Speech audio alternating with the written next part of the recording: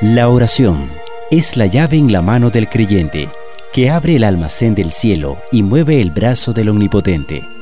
Orar es más que una teoría, es una experiencia que se vive con Dios, es hablarle siempre, como a un amigo. Bienvenido a su programa, Hablando con Dios.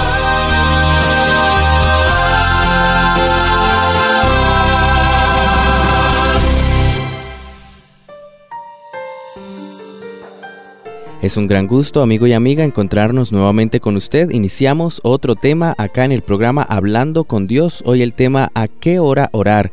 En esta serie especial de oración. Y está con nosotros el pastor Ricardo Marín, coordinador de Reavivamiento y Reforma de la Unión Centroamericana Sur, al cual le damos la más cordial bienvenida, pastor. Gracias, Miguelito, y gracias a Dios por este privilegio de estar con ustedes, queridos amigos, hermanos, que nos están escuchando a través de este medio. Vamos a orar. Amado Padre, te agradecemos la oportunidad de poder hablar contigo. Permite que el Espíritu Santo nos ayude, nos dirija, de tal forma que entendamos algo tan lindo, tan precioso, que vivamos la experiencia de una genuina oración contigo. Conforme a tu voluntad, hágase en el nombre de Jesús. Amén. Amén. Para iniciar, pastor, bueno, el tema de hoy es ¿a qué hora orar? Y sería bueno tomar el ejemplo de Jesús, ¿verdad? Y remontarnos hasta ese tiempo. ¿A qué hora oraba Jesús? Muy bien. Cristo es nuestro modelo. Cristo es nuestro ejemplo. Y Él nos dejó bien clara la senda por la cual usted y yo debemos de andar. En San Marcos, capítulo 1, versículo 35, dice la Sagrada Escritura. Noten bien: levantándose muy de mañana, siendo aún muy oscuro, salió y se fue a un lugar desierto y allí oraba. Jesús tenía, número uno, una hora, un lugar, sobre todo para hablar con Dios. Él, como hombre, como ser humano, nos dio el ejemplo que usted y yo hemos de comenzar el día, la primera hora en la cual nosotros nos despertemos, nos levantemos, tener un momento reservado exclusivo a solas con Dios, sin interrupción, un momento donde usted y yo podamos derramar nuestra alma con el Señor. Así que el Señor Jesucristo comenzaba su día orando.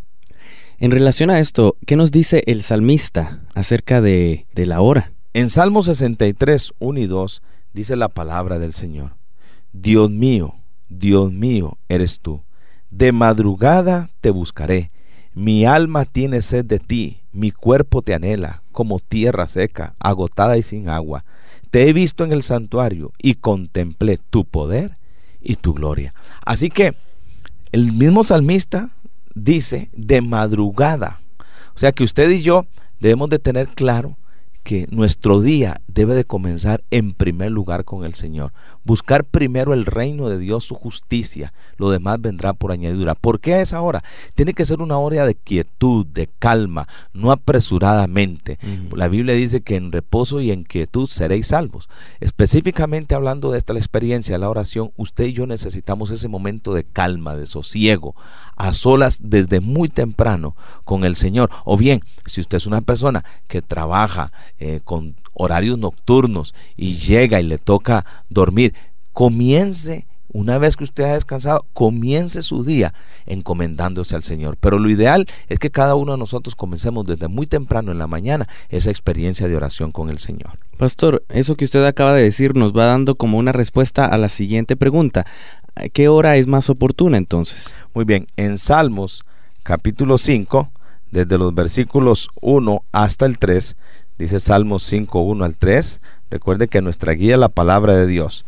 Dice la palabra del Señor así: escucha, Señor, mi oración, atiende mi lamento, está atento a la voz de mi clamor. Rey mío, Dios mío, porque a ti oraré. Señor, de mañana oirás mi voz, de mañana me presentaré ante ti y esperaré. O sea, Dios quiere que usted y yo comencemos con Él en primer lugar. O sea, que Él sea lo primero, lo más importante en tu vida y en mi vida.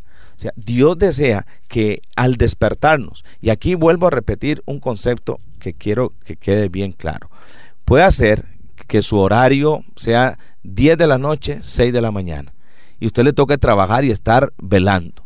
Usted va y se acuesta, Pero ¿cuál va a ser su primera hora? Bueno, su primera hora es cuando usted despierte, antes de comenzar todas las actividades de su día, conságrese a Dios. Haga de esto su primer trabajo. En Salmos 88:13 dice la Biblia, pero yo a ti clamo. Salmos 88:13, yo a ti clamo, Señor, de mañana mi oración llega a ti. Otra vez, lo primero, lo más importante es comunión con Dios a la primera hora de nuestra mañana. Ok, perfecto. Pastor, en relación a Isaías, ¿qué propósito hizo el profeta? En este texto vamos a ver algo muy importante también que señala la Sagrada Escritura. En Isaías capítulo 26, versículo número 9, qué linda es la Biblia, ¿verdad? Cómo la Biblia está perfectamente unida en cada uno de sus aspectos. Dice el profeta, con mi corazón te he deseado en la noche, y con todo mi espíritu te busco en la madrugada. Porque cuando hay juicios tuyos en la tierra, los habitantes del mundo aprenden justicia. Dice que te busco en la madrugada. Otra vez, la misma experiencia. Se requiere esa quietud, esa calma, esa soledad exclusiva con Dios, donde podamos tener nuestros oídos cerrados a la humanidad, en el sentido de que no escuchamos nada, pero sí atentos nuestros oídos a la voz de Dios en oración. Excelente. Pastor, ¿qué recomienda David en relación al horario también? Muy bien, usted sabe, en la Biblia, guía perfecta, guía de Dios. En Salmos 55:17 dice la Sagrada Escritura. Recordemos que no estamos diciendo aquí que usted solamente va a orar en la madrugada y en la mañana cuando usted se levante o se despierte, no, sino que también es apropiado, es oportuno tener un horario de oración. Dice así Salmos 55:17, al atardecer, de mañana y al mediodía oro y clamo a ti y Él oye mi voz. O sea, mañana, tarde, mediodía. ¿Qué significa eso? Bueno, en la mañana, al mediodía y también en la noche. ¿Qué significa todo esto? Bueno, es una comunión ininterrumpida con Dios. A Dios lo ocupamos siempre. No podemos decir, bueno, ya oré en la mañana, se acabó esto. No, la experiencia debe mantenerse durante todo el día. Es una conexión. En lo que la Biblia trata de decirnos es que somos totalmente dependientes de Dios y debemos de estar hablando con Él cada vez que así podamos constantemente, hacerlo. exacto. Hay que sacar el tiempo para esto. Hay que tener tiempo aparte de calidad para hablar con Dios. Pastor, ¿a qué hora terminaba de orar Jesús? En San Mateo capítulo 14, versículo número 23, San Mateo capítulo 14, versículo 23, dice la Biblia, dice la palabra del Señor. Escuchemos bien lo que dice aquí. San Mateo 14, 23. Después de despedir la multitud, subió al monte a orar aparte, y cuando llegó la noche, estaba allí solo.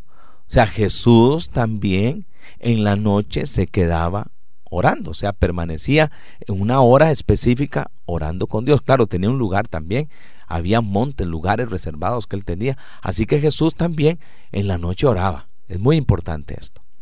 Qué bonito, pastor, todo lo que estamos descubriendo. Amigo y amiga, o si usted nos acaba de sintonizar, le cuento que hoy estamos con el tema ¿A qué hora orar? En esta serie de temas relacionados con la oración llamados Hablando con Dios. Seguimos.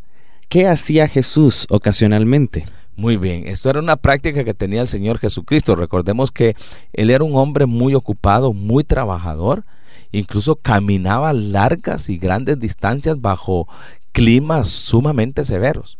Y en Lucas capítulo 6, versículo 12, dice la Biblia, en aquellos días Él fue al monte a orar y pasó la noche orando a Dios. Había momentos exclusivos cuando había que tomar decisiones muy delicadas, muy importantes, cuando el Señor Jesucristo dedicaba noches enteras a la oración. A veces nosotros, por ciertos problemas, dificultades o decisiones serias que hay que tomar, hasta nos desvelamos pensando, dándole vuelta. Pero ¿por qué mejor no dedicarnos a orar, a hablar con Dios, a esperar, escuchar la voz del Señor, a ver qué es lo que Él tiene que decirnos con respecto a lo que estamos pasando? ¿Qué debemos hacer nosotros entonces? Bueno, si la Biblia nos ha dicho acerca del modelo, ¿qué vamos a hacer entonces? En San Juan capítulo 13, versículo 15 dice la palabra de Dios, porque ejemplo os he dado, para que como yo os he hecho, vosotros también hagáis. O sea, usted y yo tenemos un ejemplo. Y en 1 Pedro capítulo 2, versículo 21, dice la Biblia que debemos de seguir ese ejemplo de Jesús. Dice la palabra de Dios así, 1 Pedro capítulo 2, versículo 21. Pues para esto fuisteis llamados, porque también Cristo padeció por nosotros, dejándonos ejemplo para que sigáis sus pisadas, para que sigamos sus pisadas.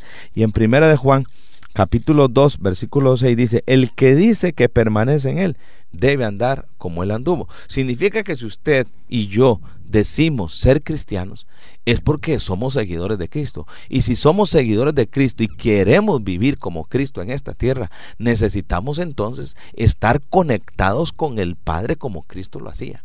No podemos decir queremos vivir vidas victoriosas, poderosas, espirituales, de amor, sin tener la misma experiencia de ejemplo que Cristo nos dio. Jesús. Así que el plan de Dios es que imitemos al modelo que es Jesucristo. ¿Qué promesa hace Dios, pastor? Dios es tan lindo, Dios es tan maravilloso, tan grande, tan poderoso. Amén. Y yo alabo el nombre de Dios. Y amigo, amiga, tú que nos estás escuchando, aprende a hablar con Dios. Dios tiene 1000 maneras de responder a tus situaciones, de las cuales a veces ni uno sabe acerca de ellas una. En Proverbios 8:17 dice la Biblia, yo amo a los que me aman y me hallan los que temprano me buscan.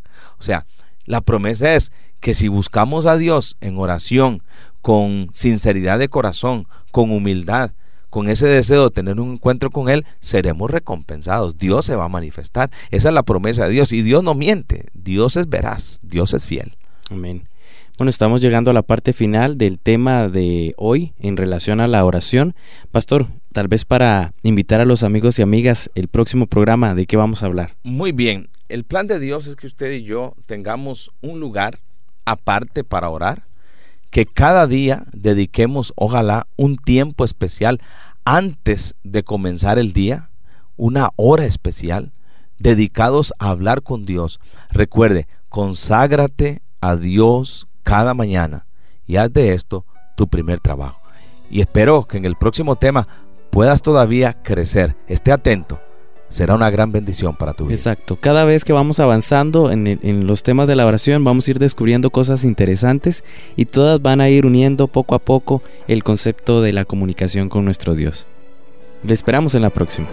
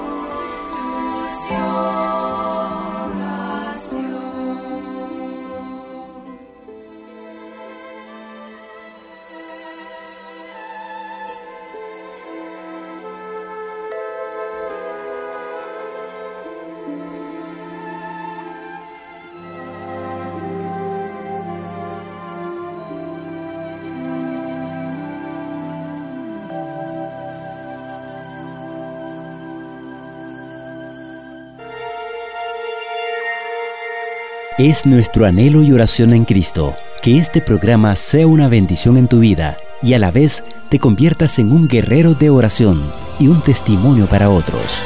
Hasta la próxima.